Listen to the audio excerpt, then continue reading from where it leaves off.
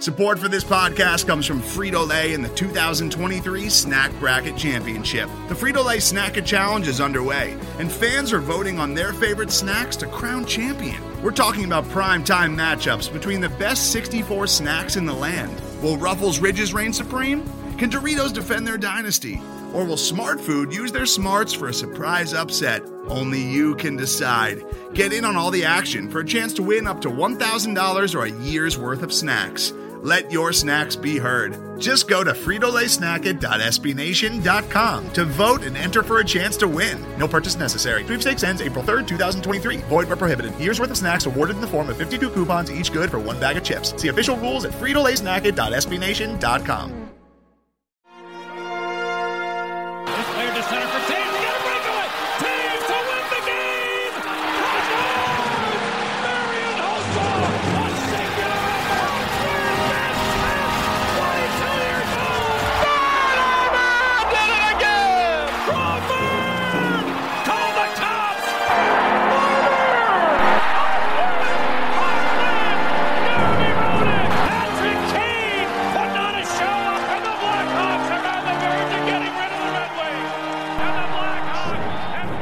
Welcome into another episode of Musings on Madison here on the Second City Hockey Podcast Network.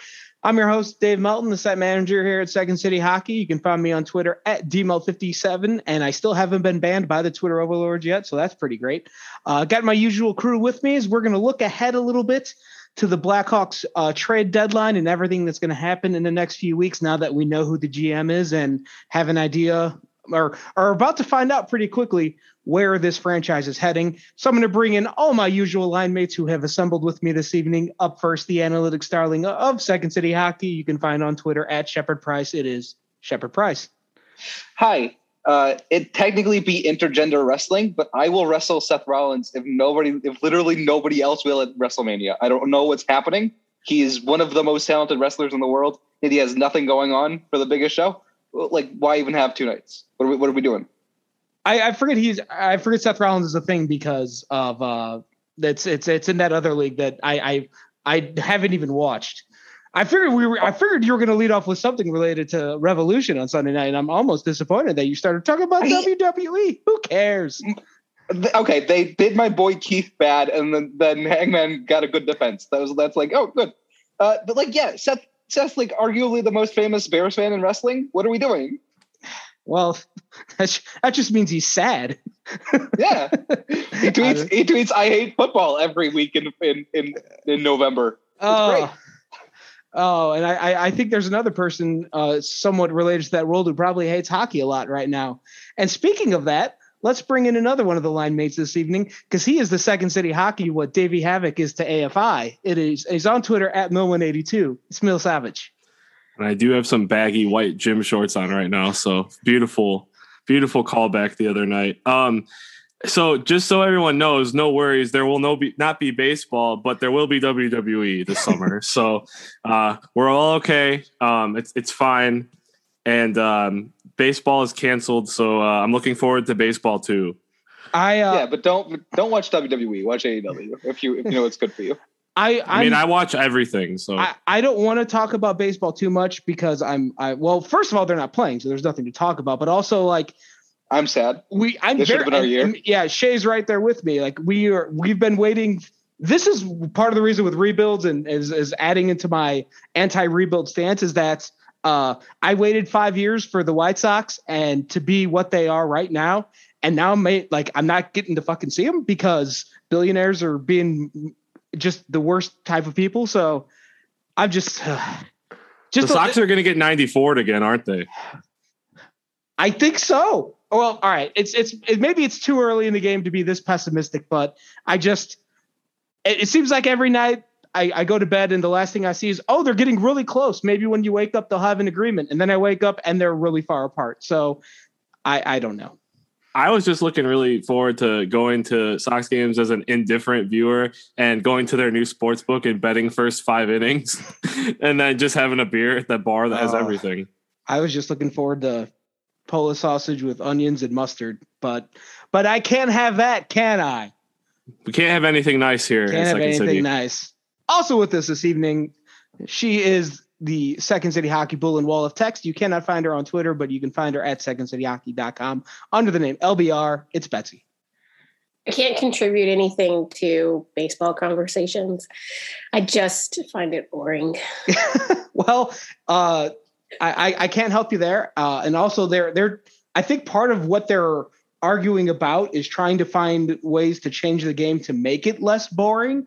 But instead they're just settling for no games at all. So I don't know. How does the contract situation work in baseball if there's a lockout?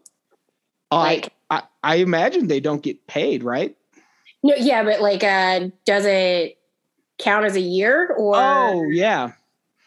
Well, I guess with them and having the service time thing, which was really big with Chris Bryant, and then they never even used the service time year that they saved.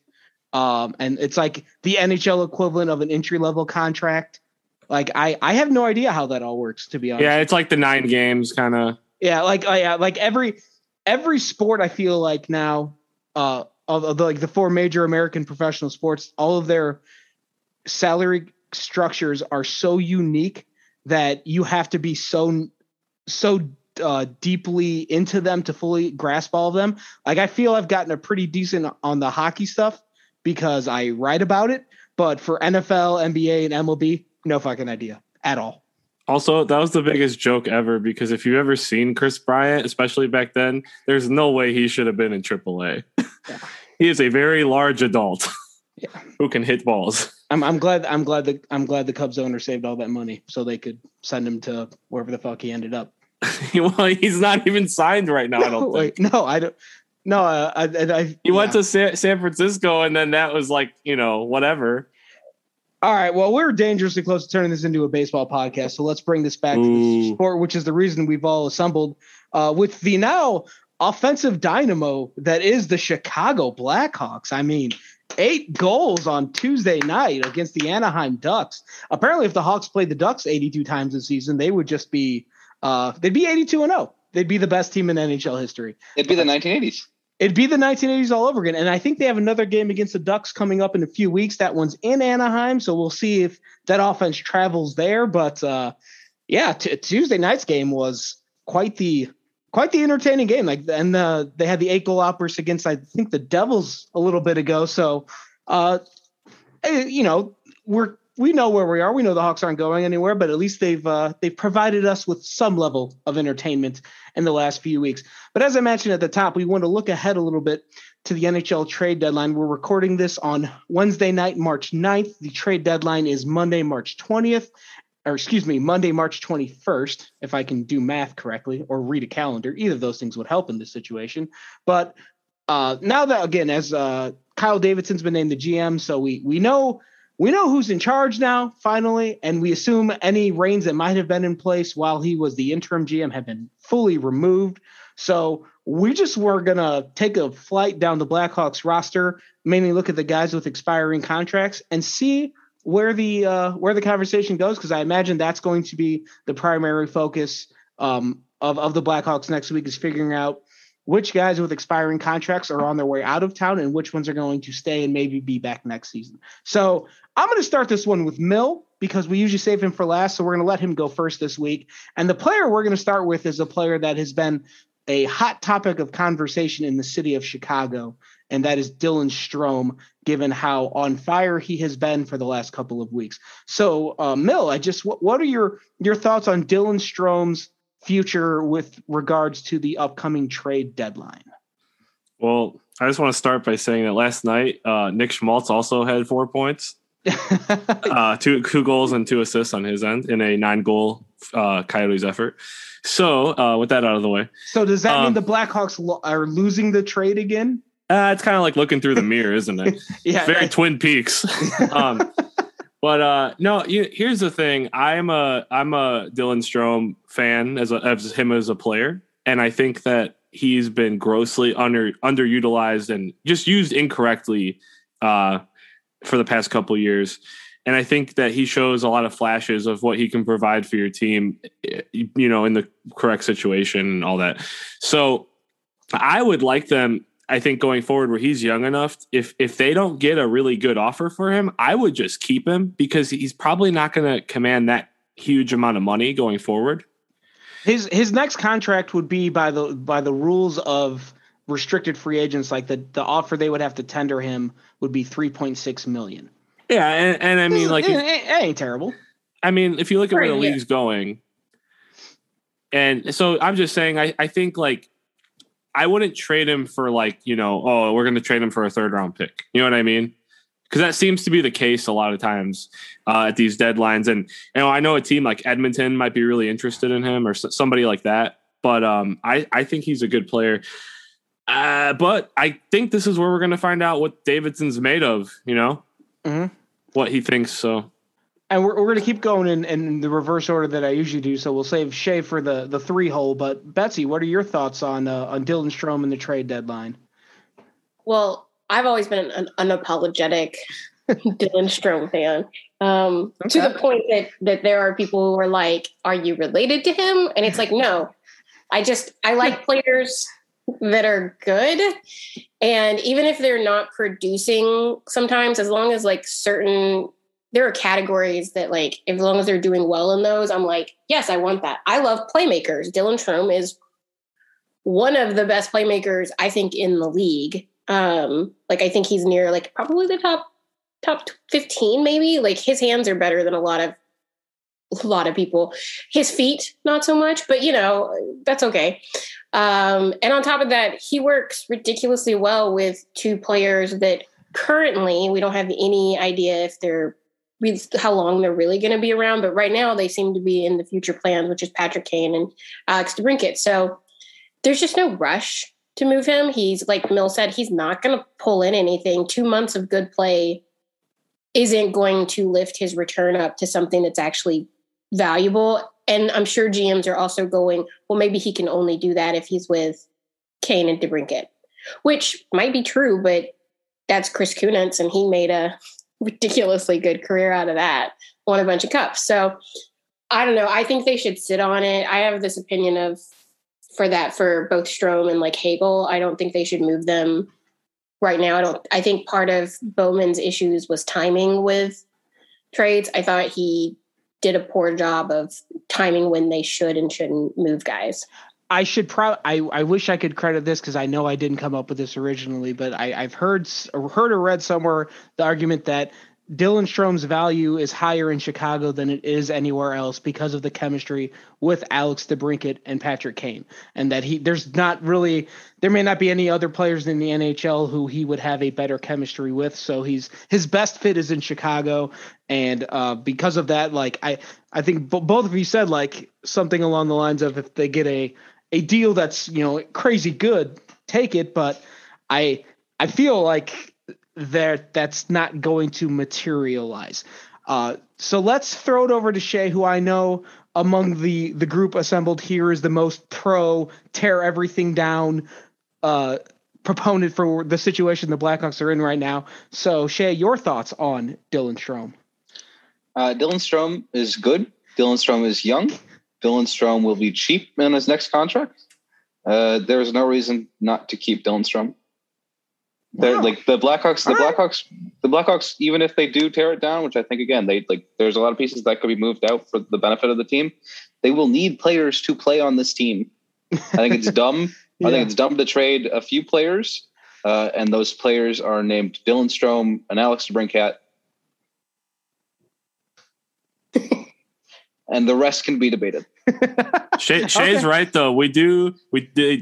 I should say the Blackhawks need players to play on the team because they are playing games unlike baseball. I'm still too upset about that to talk about it. But yes, to Shay's point, though, like I get the. I thought there would be more disagreement. Like, I think the way that Strome has played over the last month, it seems like he has change everyone's mind. And I think the point I would make, if there's anybody who's still in the trade Dylan Strome camp saying that this is just a flash in the pan and this is not indicative of the player he's been for his career, I could agree to the level that he has been inconsistent. Yes. However, in his first season, I believe it was when he got traded to the Hawks, I think it was 51 points in 58 games. So this isn't the first time he's been really, really producing at a high level. So I think he had something like 89 in his first 120. Yeah. So 115, something like that.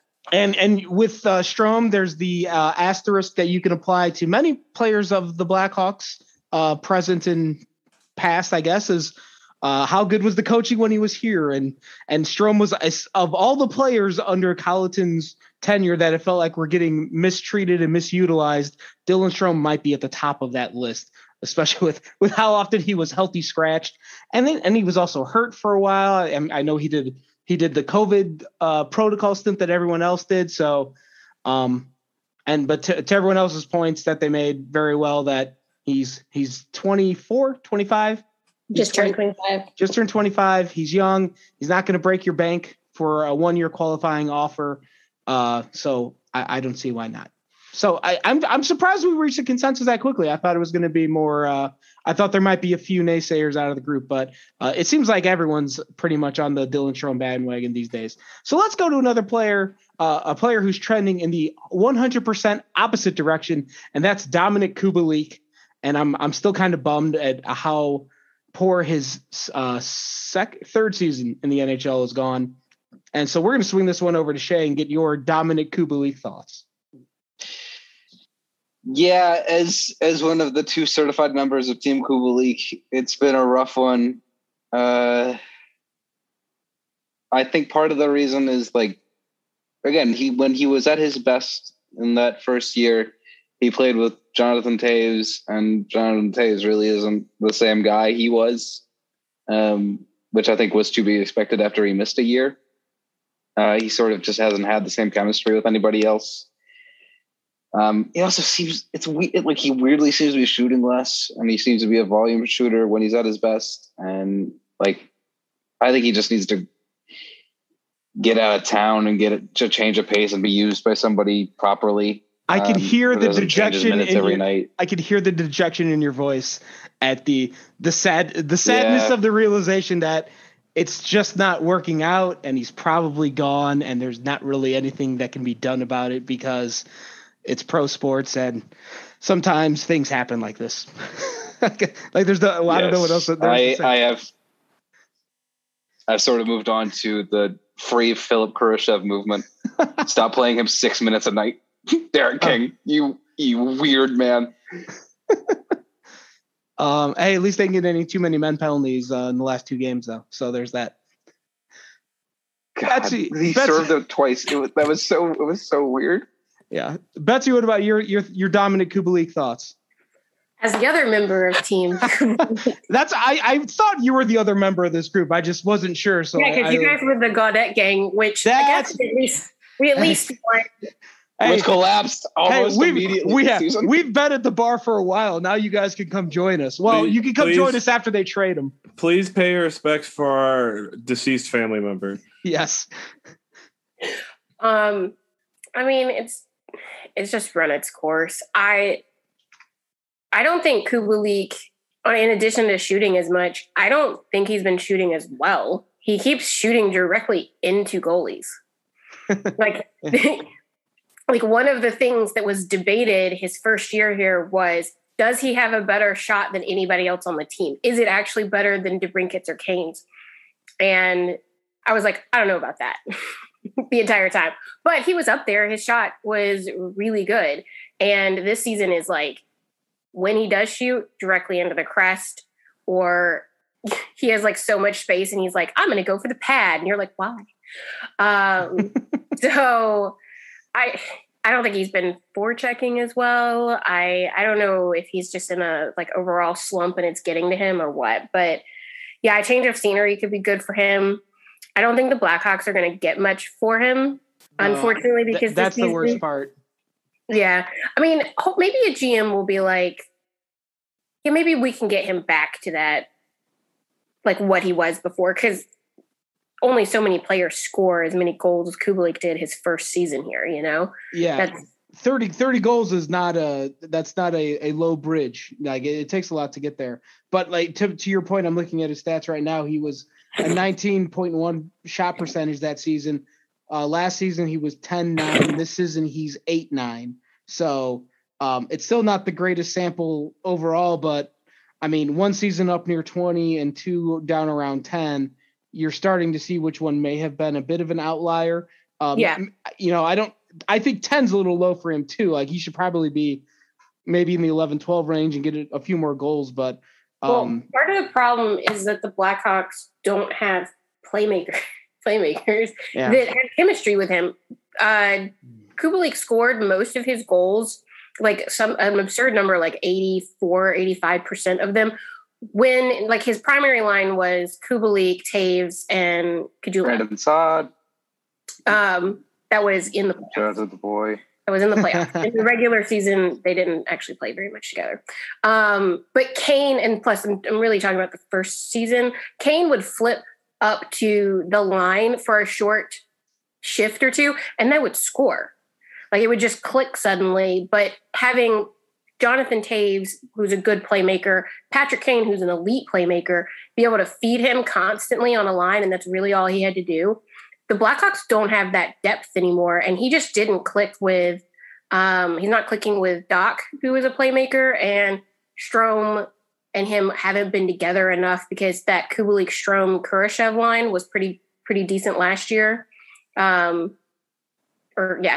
It's just it hasn't worked out for Kubalik, unfortunately. Mill, any other thoughts to add to the Dominic Kubalik discussion? I mean, I agree with pretty much everything that was said. I'll just throw out, like, again, usage and line mates and all that kind of stuff plays into it, like was previously stated. But I kind of just feel bad for the guy because he seems to have a little bit of something. And we all saw that. And it's just kind of like, I tweeted this during the game. I said, the Hawks have one good line, but it's a pretty damn good line. And that kind of goes back to what Betsy said about playmakers. It's like, they have pieces, but they can't really connect them without Kane. There you go. There's two other players I want to – I think the general consensus here is they're probably going to get moved at the deadline, so we probably don't need to debate them too much, and that's Ryan Carpenter and Calvin DeHaan. I think they're both pretty firmly in the expiring contract, and some team will grab them as a veteran addition, and the Hawks, get whatever you can for them. And any objections? Not really. DeHaan's good. DeHaan's been good this season. The teams that are on the Ben Sherratt train should probably get instead. Like DeHaan's going to be cheaper and probably is better than Ben Sherratt. So he is better than Ben Sherratt, especially this season. Yeah, I'd rather get, if I'm a team on a playoff bubble, I'd rather have DeHaan on my third pairing than Ben Sherratt. Yeah. I like Calvin DeHaan. Seems like a cool dude. He's a great. He follows us on Twitter, so we've always liked him for that reason, or not at all. I don't know, but it seems like he and Carpenter are probably on their way out. And best of luck to them going forward. One player that the Blackhawks acquired during this season, who is on an expiring deal and is only making $750K and probably wouldn't get too much of a raise. That's Sam Lafferty, and I'm intrigued by. We're going to lead with Betsy on this one. I want your Sam Lafferty thoughts because I've been more and more intrigued by him of late. I say keep him. I mean, I don't. He's what 27. Cap Friendly says 27. Yeah, 27. Okay, yeah. He must have. It'll turn 27 and. Yeah, he just. Oh, turned, he just did March 6th. Yeah, I was like, happy birthday, Sam. We know you're listening. I like him. I think he's a good lower line forward. And he's defensively strong. Like he's really good. That was not a great sentence, but it's okay. We'll edit it later. English. How do you do it?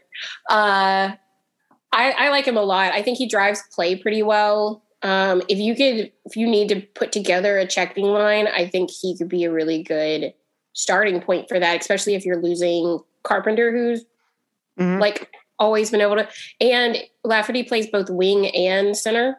So that's a good thing to have in a checking line player, especially since we've got a couple of kids that might be able to do it at Whistle and a couple of others in the AHL, but you don't want them to all be like children on the line. you want some adult supervision. Yeah, you need an adult in the room, I guess. And I think he could.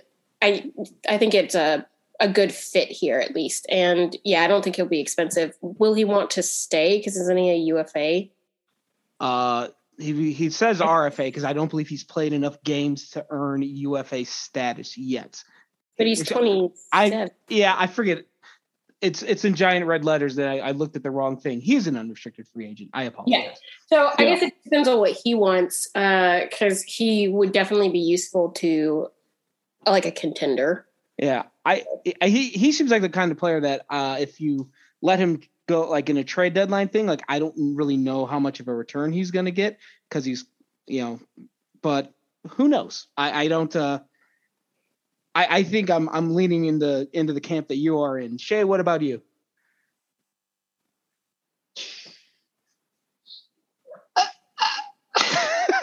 He does seem like a carpenter.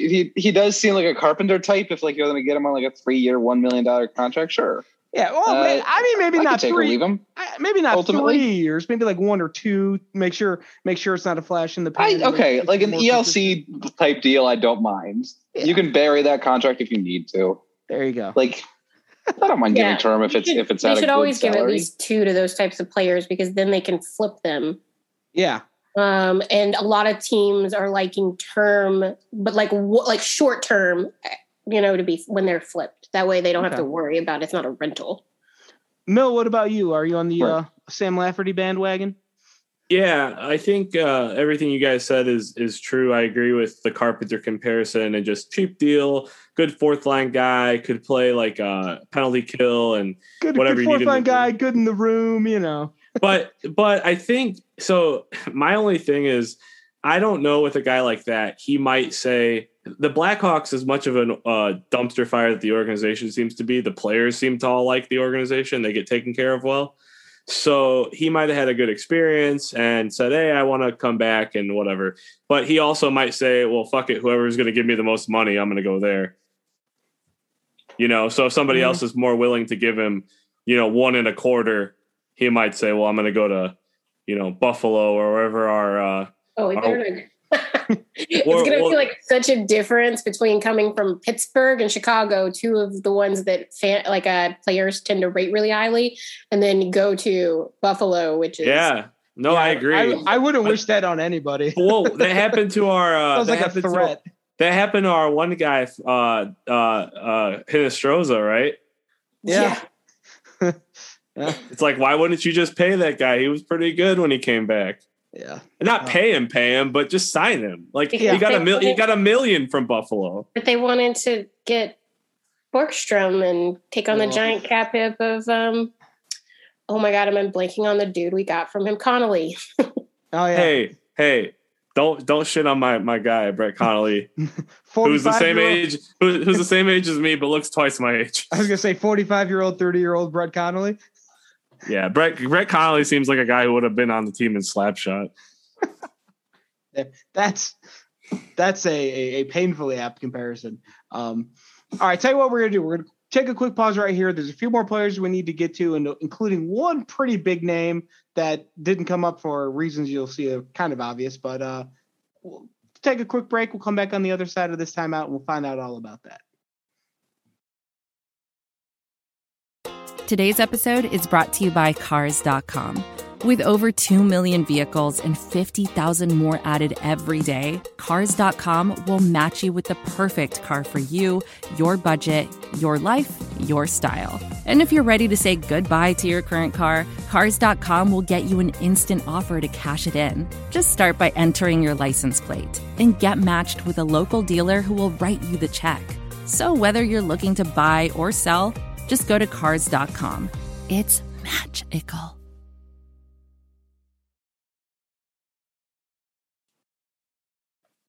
Welcome back to Musings on Madison here on the Second City Hockey Podcast Network. As promised before the break, we got a few more trade deadline candidates to dive into, including the one name that's been pretty obvious since the start of the season. But before that, let's Eric Gustafsson is on an expiring contract. Yeah, he hasn't played in a while. I'm actually going to look this up because I know he's been a healthy scratch for several games. which isn't going to do much for his trade value. He hasn't played since, I almost said March 25th. That's in the future. He hasn't played since February 25th against the New Jersey Devils. I don't know what the hell the Hawks can even get for him. I don't even know who's up in the order. Let's start with Shea on this round. Erik Gustafsson, what you got for me? A 6th round pick could turn into Mark Stone, because you know what turned into Mark Stone? A 6th round pick. Yeah, I would take a 6th round pick for Erik Gustafsson in a heartbeat. I would take any draft pick for Erik. I would rather have a draft pick than any prospect, because the prospect is going to be so low on the totem pole that it probably wouldn't be worthwhile. But maybe, as you were alleging or referencing with the Mark Stone situation, that maybe the Hawks get a 5th or 6th rounder and it turned into something else. I mean, they traded Alex Karpatsev years ago and got a 4th round pick that became Nicholas Hjalmarsson. So mercifully, yeah, to Pat Foley's delight. yeah. Also, let's not speak ill of Alex Karpatsev because he's no longer with us, so we don't want to do that. But Betsy, Erik Gustafsson, what you got? Goodbye. You go. I mean, to be fair, I think Erik Gustafsson has played better than, say, Caleb Jones most of the time, which is low bar to clear. He just needs to change his last name. If he was Eric Jones, he'd be in the lineup every night. Caleb Jones has 1 good game out of every 10. Is that like bad? that? Yeah, I feel like that's a pretty good. Somebody said that in the comments, and I was like, you know what? Probably. And the good games come when he's like playing very little minutes and paired with Kane. So it's quality, not quantity with him. Is that what you're telling me? Sure. But Erik Gustafsson, I mean, I don't think they're going to move him because nobody's going to want him. Like, I think we say I would love, go forth and be like that extra body somewhere, but who wants him? Yeah, I don't think his value is certainly not anywhere near as high as it was when he was a 60-point defenseman. Although I guess that's the thing. If Kyle Davidson's a really good salesman, it's like, hey, this guy had 60 points one season. Maybe someone needs a power play quarterback because he can still run a point, but I don't know. But then you have to have him on the ice at 5-on-5 still. Well, do you? If you have 5 other really good defensemen, I mean, the Hawks won the Stanley Cup with like 4 1/4 defensemen one year. So yeah, but those were those are 4 really good defensemen. Mill, any other Erik Gustafsson thoughts other than the heavy sigh you had in the background when I first said his name? Yeah, so their last road game before the deadline's in Minnesota. So I'm thinking they could probably say, hey, we're going to leave him here after the game, and you guys can give us like a bucket of snow. Or Kirk Cousins. I don't even care at this point. Kirk, Jesus. Or like whatever remaining roof there is from the old Vikings. I don't care at this point. That guy sucks. They traded him a year too late the first time when they could have got something. They still got lucky and got him out of there for something. And then they brought him back. So the Hawks have to eat that one because they're idiots. The biggest concern I have is that if they don't move Gustafsson at the deadline, he's going to play over the last month or two and take up ice time from guys like Kalynuk or Mitchell or Galvis or whoever should be up at the NHL level playing. Kalynuk should have been playing all year. Yeah, exactly. Although I think it does seem like with Rockford Rockford in the middle of a playoff chase, it does seem like there's some belief indicated by the Hawks' actions that they think it's more beneficial for those guys to be playing 18 to 20 minutes in the AHL in a playoff chase than getting their asses kicked in Chicago every night, which I can't entirely argue with. It's a fair point, but we'll see what happens the rest of the season, I guess. Touche. The other players that are easy for me to talk. Hashtag English again, as we were saying earlier, Mill. There's players on restricted free agents or expiring contracts that will be restricted free agents, like Kirby Dach not going anywhere, Phil Kurashev not going anywhere. Caleb Jones is on an expiring contract and will be a restricted free agent. I feel like please go somewhere. I'm with you, Shay. I'm with you 100%. But I think the reality of that is he's not going anywhere. And I feel like there's a chance Kyle Davidson isn't as into brotherly love as Stan Bowman was. That's a fair point. If Kyle Davidson has his own thoughts about that, like, that would certainly be one way to show that he is not the same person that Stan Bowman is if he decides to trade Seth's little brother out of town. Well, it's not like Seth can go anywhere, so yeah. Who cares? yeah. Seth's not going anywhere. So that brings us to the last name on the list. And I should take it back. There are two players on this list. One of them is Kevin Lankinen. He's a backup goalie on an expiring contract. I don't think anyone wants him right now. I imagine he will probably be back in Chicago next season on a cheap deal. If someone I'm not even going to entertain the thought like Kevin Lankinen's not going anywhere, right? No one's calling for him. There's teams that will need a young goaltender, and the people who are invested in Jonas Korpisalo should probably really go for Kevin Lankinen. But I guess that's one potential destination, but like I wouldn't think like a playoff level team is certainly not going to come calling for Kevin Lankinen because he hasn't proven to be like good enough in the regular season, let alone the postseason. Still young, still time to prove. All of those caveats still apply, but I don't think he's a trade piece. The other name, though, that is just above him on the cap-friendly page, and it's Marc-Andre Fleury. And I think the obvious statement when Fleury comes up is he controls the situation entirely with his no movement clause. If he doesn't want to leave town, the Blackhawks are probably not going to, or almost certainly not going to trade him because doing anything that would anger Marc-Andre Fleury is a way to get a really bad reputation across the entire league because of how beloved Fleury is. My question is more about next season for the three of you, and we'll start with Mill on this one.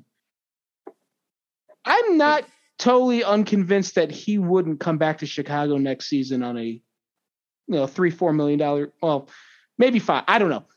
I guess the cap hit's sort of irrelevant as long as he's not asking for 10. But if Marc-Andre Fleury is on the Blackhawks next season, like, is that such a bad thing? Any team that has him, it's a good thing for them. He's an outstanding goaltender. Even at this part of his career, this age, he's kept the Hawks in games consistently. I mean, he's had a couple off nights here or there, but who wouldn't with this team? And I like you said, it just depends on what he wants. Like if it was what I thought should happen, I'd be like, country roads, take me home to Pennsylvania and let's have a last dance and get Phil Kessel back. And, because that's kind of where they're all at in their careers. And Pittsburgh's just good enough to maybe win a couple of rounds. We'll see what they end up doing. However, I just think it depends on how much fun he's going to have playing on a team that's not surely a playoff team. And if he just wants to play hockey and they're treating him well, and maybe his kids are happy here and his wife and all that. So it's really whatever he wants. Yeah, there's certainly a lot more. There's a lot of exterior circumstances with him that don't apply to a lot of other players. You mentioned the family situation, his reputation in the league because he's been around for so long. There's a lot more going on with Fleury's situation than others. And this isn't a joke, not to make the baseball comparison, but it's a lot of times like veteran pitchers when they don't want to get moved. Yeah. They have a family life and they have a home and all that. And they're like, I don't want to get traded halfway across the country. I'm just happy pitching. It's like, maybe that's where he's at. He has 3 Stanley Cup rings and played in 5 finals. Like, damn. Yeah. He's in his upper 30s. Like I think most people are in a much different place in their late 30s than they were in their earlier mid 20s, or at least hopefully you are. Cause I think that's how life's supposed to work. At least that's what they tell me. Betsy, what about you? I got the question is like, if Marc-Andre Fleury if he doesn't move at the deadline and is back with the Hawks next season, what does that thought do to your thoughts? I guess that's a great question. I would love Marc-Andre Fleury to come back. Not only because I think he's good for the locker room, but he could help. I'm hoping the team next year is younger, that they have more of their own prospects up, even if they're not, the Blackhawks don't have a very deep prospect pool, but I'd still like to see more of them in the NHL setting just to see what they've got. Fleury can help them win a little bit because you don't want to bring them up into a completely loser mentality, set culture, or whatever catchphrases you want to use about it.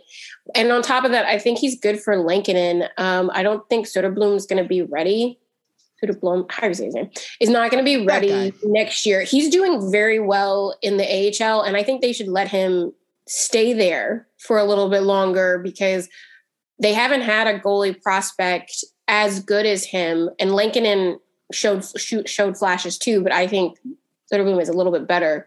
So let him marinate more. They haven't had a goalie do that since Corey Crawford. So, let that happen.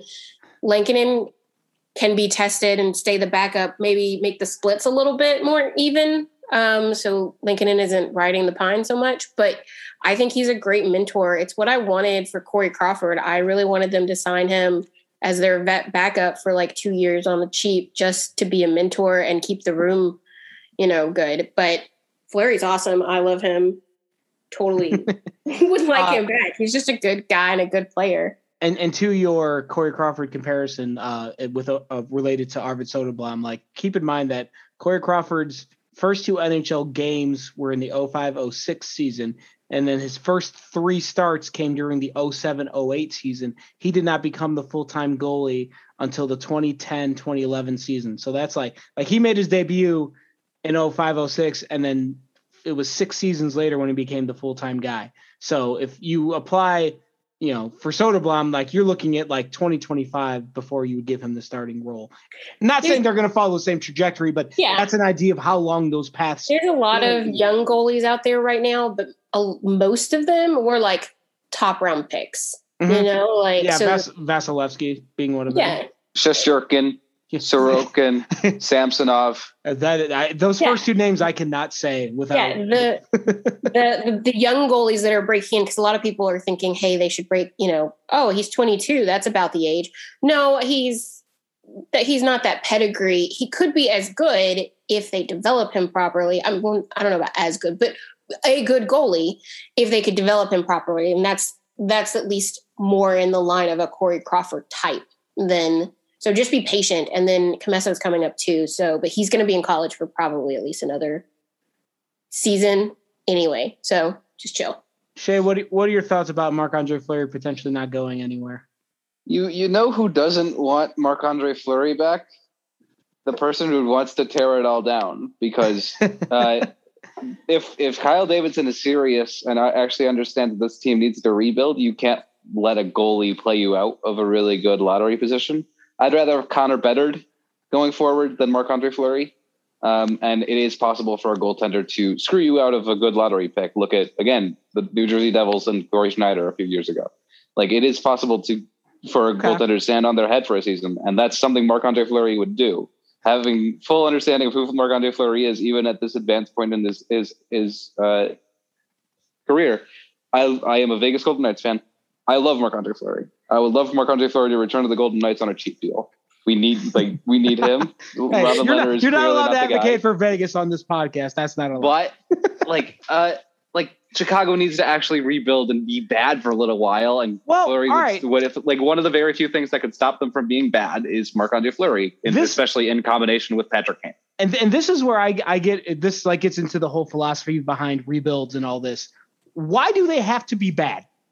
Because you need to give yourself as surefire a shot at a top 3 pick as you possibly can.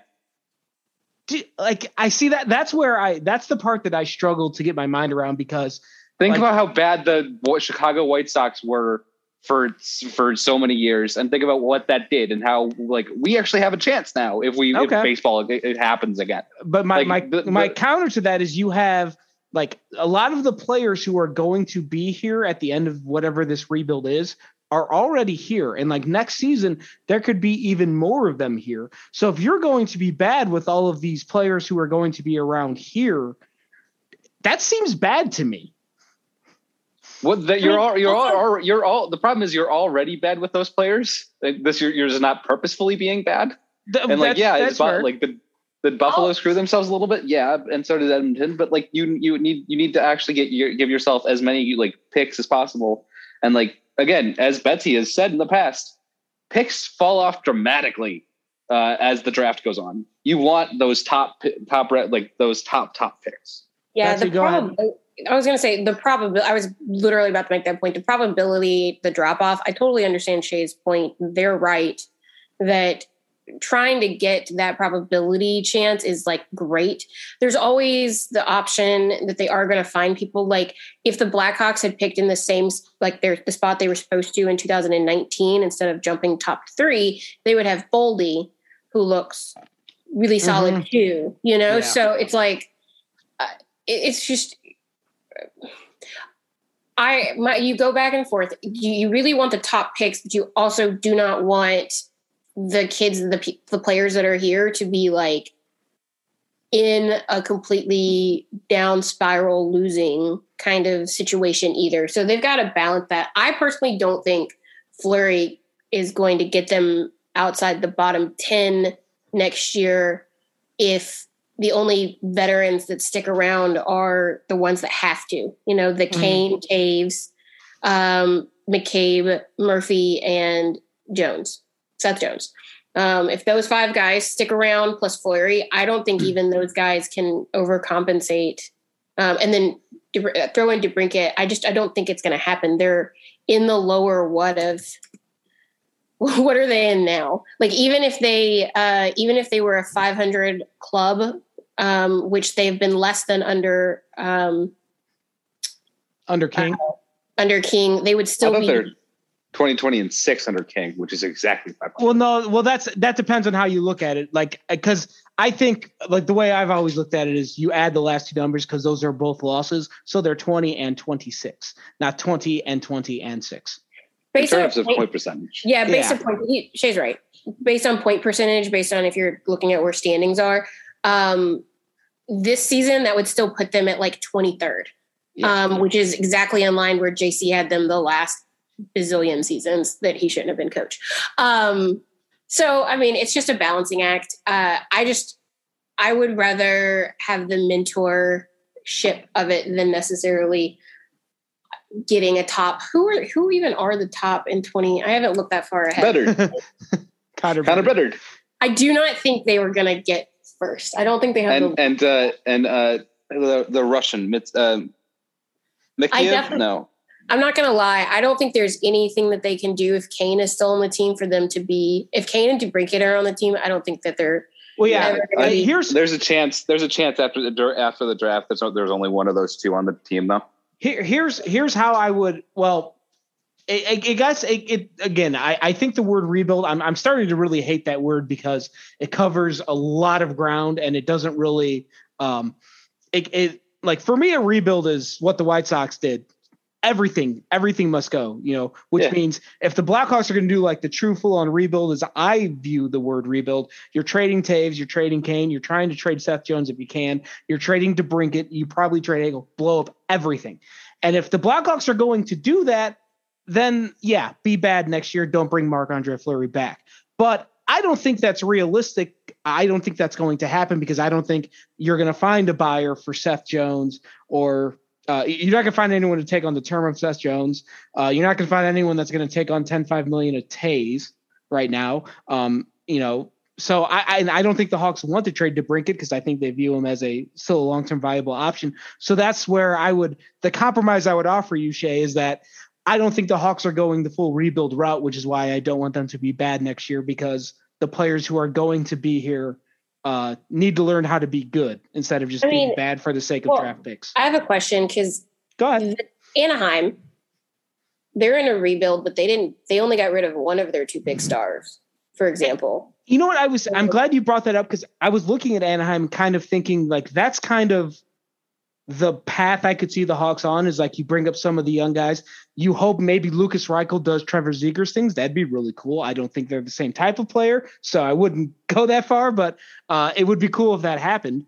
But either way, like start getting your younger players up and, you know, Ryan Getzlaf's still on the team and you know, Patrick Kane is way better than Getzlaf. Yes, he is.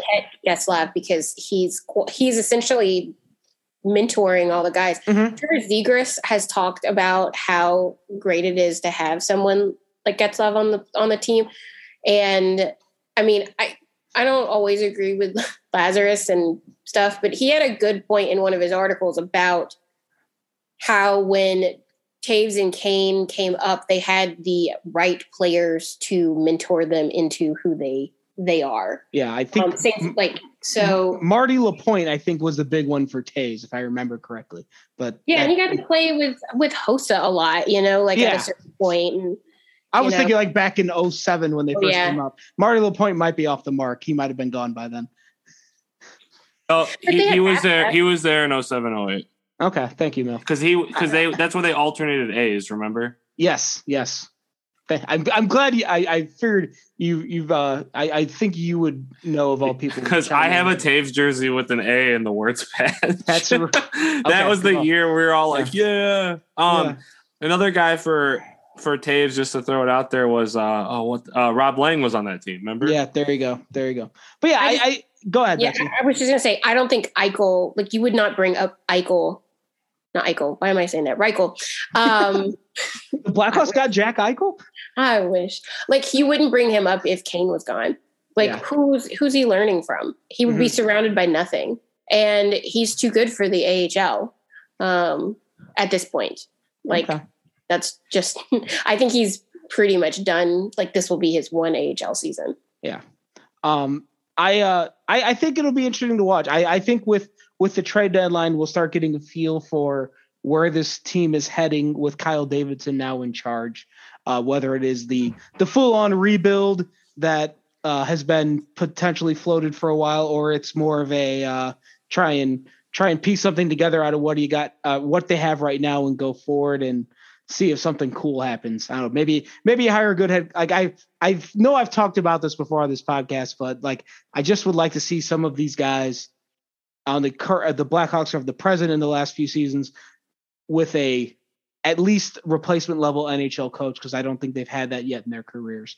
And I just would like to see that and see what happens with that team. And maybe Marc-Andre Fleury is that goalie. And then if that doesn't work in next season, burn the house down. And thank you for coming to my TED Talk.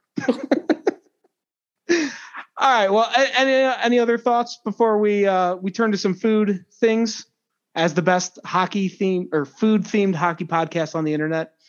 I was just going to say, warning people, Kane's name is going to come up. Like, that's that the Colorado Avalanche thing that came up of like the Colorado checked in on Patrick Kane. Well, of course they fucking did. Wouldn't you?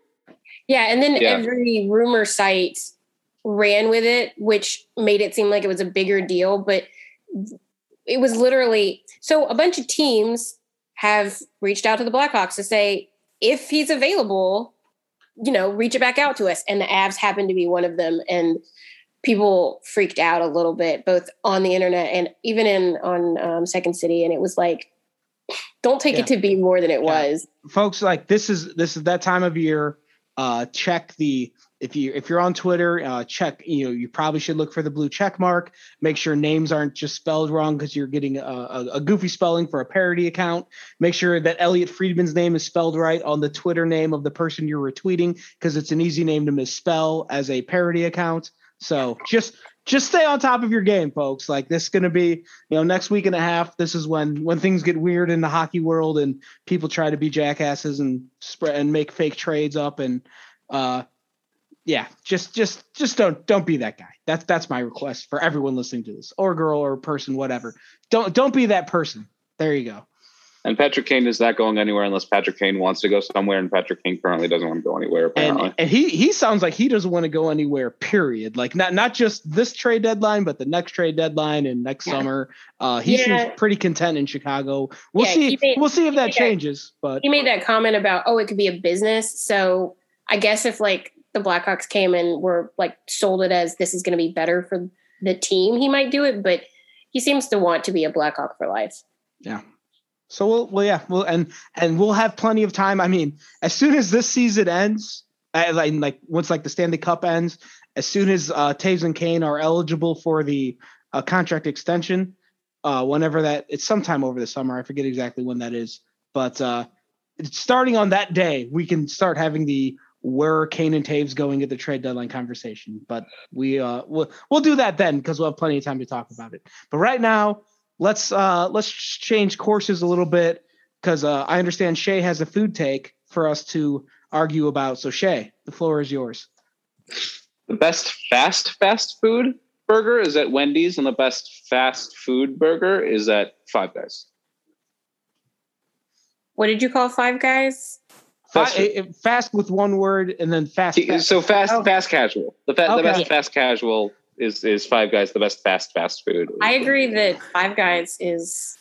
I'm not sure I agree with you on Five Guys. I don't think Five Guys is that good. I think Five Guys is wildly overrated, and it's only because of the amount of fries that they throw at you. Which the customization ability, the widespread, like the best ability is availability, and Five Guys is very available. Shake Shack is not, and Shake Shack is much more expensive. It's also not as widespread. Shake Shack isn't available in as many places, so I don't have a good read on that. But go on, sorry. In-N-Out. I've lived in California. Straight trash. In-N-Out is trash. You know what?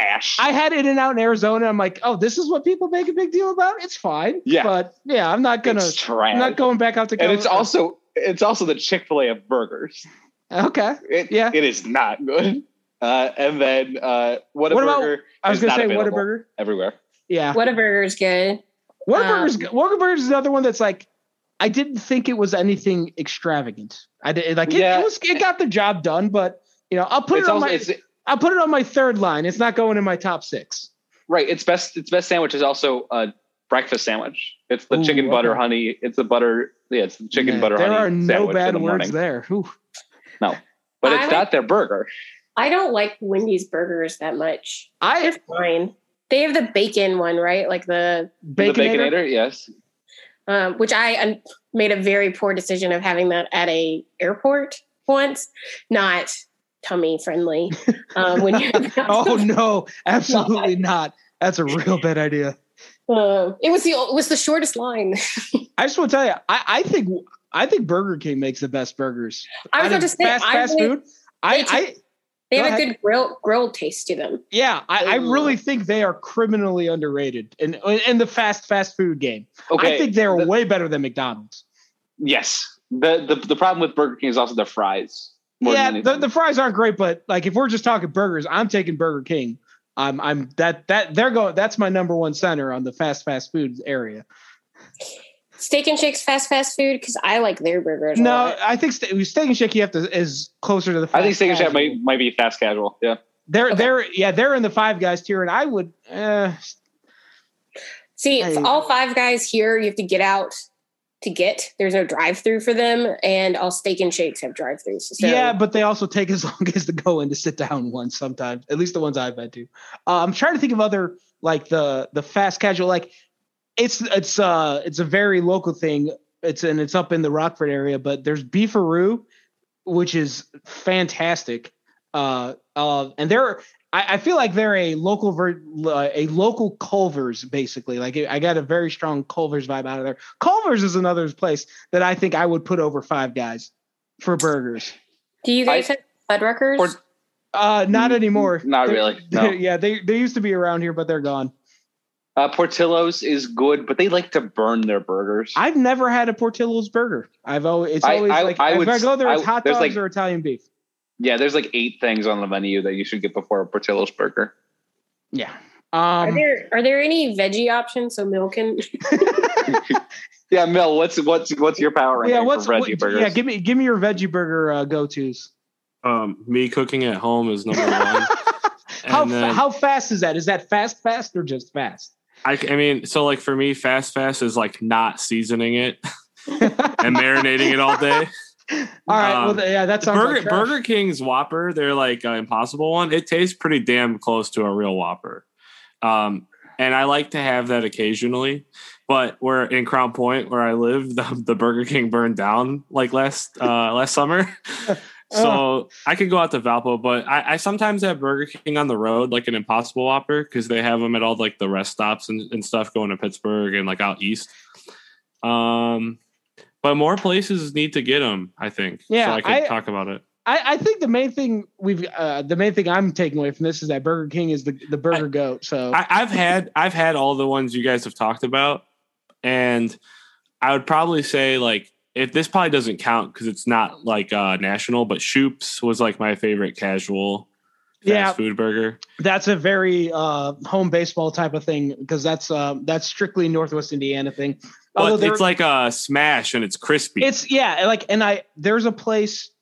I forget what neighborhood in Chicago it's in. It's far. It might be Lincoln Park. It may be Logan Square. It's one of the places somewhere like that. Like it's north of the Loop is all I can. And that's a lot of neighborhoods. But they called it Region, and they just basically took the idea of Shoop's Burgers and took it to Chicago because I respect the name, Northwest Indiana. So it's very similar to Steak and Shake style of burgers, with just a very flat patty. That's a very large patty that's very thin. To me, I think like. I never like argued though. Like when I was eating, I'm like Five Guys is fine. It's good, In-N-Out's fine. Like sometimes it's going to be better than others depending on who makes it and if they give a shit or not. But like, I think like fast food is fast food. And I don't know. I used to like the Wendy's one. Yeah. I don't think Wendy's is bad. I just don't think their burgers are as good as Burger King. If I was ranking fast, because do you think Checkers is fast? Oh yeah. Oh, I fucking love Checkers. Burger King and Rallies is. I forgot about like Checkers and Rallies. I feel like they're interchangeable. They might be the same people. And then if you're basing it more on like the whole experience, Checkers fries are far superior to Burger King. So that gives it. Well, I think the original take was strictly burger related. Okay, then burger, then like Burger King, then Checkers. Yeah, that's a whew. But I still don't like the Wendy's that much. I'll be honest with you guys. I've never had a fast food burger where I was like, sometimes you're disappointed, but I was like, oh, I don't want to eat this. Like they're usually like, okay, at least. The only time I've ever remember being grossed out by hamburgers is like in school when they give you school lunch and it's like terrible. It's like not real beef, but it's not a veggie burger. It's like some kind of other meat. I once got a cheeseburger from McDonald's that didn't have the burger part in it. It was just bread and cheese. Oh, but that's a grilled cheese. It was definitely not grilled. So man. I wish. Oh, it did. It had onions too, which I thought was weird. Oh, if this was around the horn, we'd have to award Shay points for that one. That was funny and true. I wish it had been grilled cheese is supposed to have onions though, so that's a problem. Yeah, there's little gross ones that take forever to. Not only did I order obviously a burger, but I ordered it without onions. So that's the reason I remember it. It didn't have pickles though. I had to loop back around to be like, I'm not having this. I feel like that was a former Popeyes employee that did that to you, where they just can't ever get your order right. Hey, don't disrespect the best chicken in the game. Like I'm not disrespecting their product. I'm disrespecting the fact, or I'm just stating the fact that every time I used to go there, they would give me the wrong order. That's true. I think of every Popeyes. That happens every single time. It's always my mom's order too. So I'm like, you just have bad luck.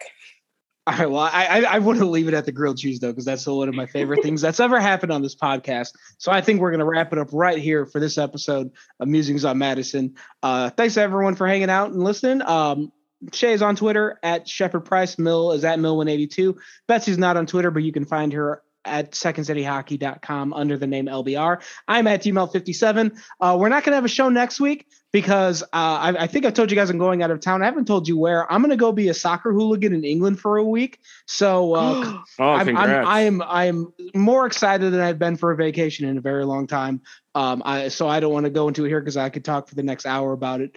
But that's why we're not going to have a show next week. I'll come back on trade deadline day fighting jet lag.